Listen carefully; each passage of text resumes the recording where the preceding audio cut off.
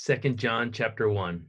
The elder, to the elect lady and her children, whom I love in truth, and not only I, but also all those who have known the truth, because of the truth which abides in us and will be with us forever. Grace, mercy, and peace will be with you from God the Father and from the Lord Jesus Christ, the Son of the Father, in truth and love. I rejoiced greatly that I have found some of your children walking in truth as we receive commandment from the Father.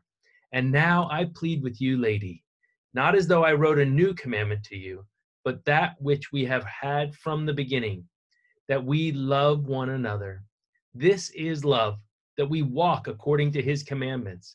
This is the commandment, that as you have heard from the beginning, you should walk in it.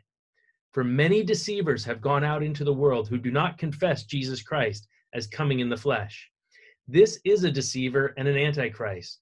Look to yourselves that we do not lose those things we worked for, but that we may receive a full reward. Whoever transgresses and does not abide in the doctrine of Christ does not have God. He who abides in the doctrine of Christ has both the Father and the Son. If anyone comes to you and does not bring this doctrine, do not receive him into your house nor greet him, for he who greets him shares in his evil deeds. Having many things to write to you, I did not wish to do so with paper and ink, but I hope to come to you and speak face to face, that our joy may be full. The children of your elect sister greet you. Amen. 3 John chapter 1. The elder, to the beloved Gaius, whom I love in truth. Beloved, I pray that you may prosper in all things and be in health, just as your soul prospers. For I rejoiced greatly when brethren came and testified of the truth that is in you, just as you walk in the truth. I have no greater joy than to hear that my children walk in truth. Beloved, you do faithfully whatever you do for the brethren and for strangers, who have borne witness of your love before the church. If you send them forward on their journey in a manner worthy of God, you will do well, because they went forth for his name's sake, taking nothing from the Gentiles. We therefore ought to receive such, that we may become fellow workers for the truth. I wrote to the church, but Diotrephes, who loves to have the preeminence among them, does not receive us. Therefore, if I come, I will call to mind his deeds which he does, prating against us with malicious words. And not content with that, he himself does not receive the brethren, and forbids those who wish to, putting them out of the church. Beloved, do not imitate what is evil, but what is good. He who does good is of God, but he who does evil has not seen God. Demetrius has a good testimony from all, and from the truth itself. And we also bear witness, and you know that our testimony is true. I had many things to write, but I do not wish to write to you with pen and ink. But I hope to see you shortly, and we shall speak face to face. Peace to you. Our friends greet you. Greet the friends by name. Jude 1. Jude, a bondservant of Jesus Christ and brother of James, to those who are called, sanctified by God the Father, and preserved in Jesus Christ. Mercy, peace, and love be multiplied to you. Beloved, while I was very diligent to write to you concerning our common salvation, I found it necessary to write to you, exhorting you to contend earnestly for the faith which was once for all delivered to the saints. For certain men have crept in unnoticed, who long ago were marked out for this condemnation, ungodly men, who turn the grace of our God into lewdness and deny the only Lord God and our Lord Jesus Christ. But I want to remind you, though you once knew this, that the Lord, having saved the people out of the land of Egypt, afterward destroyed those who did not believe. And the angels who did not keep their proper domain, but left their own abode, he has reserved in everlasting chains under darkness for the judgment of the great day. As Sodom and Gomorrah and the cities around them in a similar manner to these, having given themselves over to sexual immorality and gone after strange flesh, are set forth as an example, suffering the vengeance of eternal fire. Likewise, also these dreamers defile the flesh, reject authority, and speak evil of dignitaries.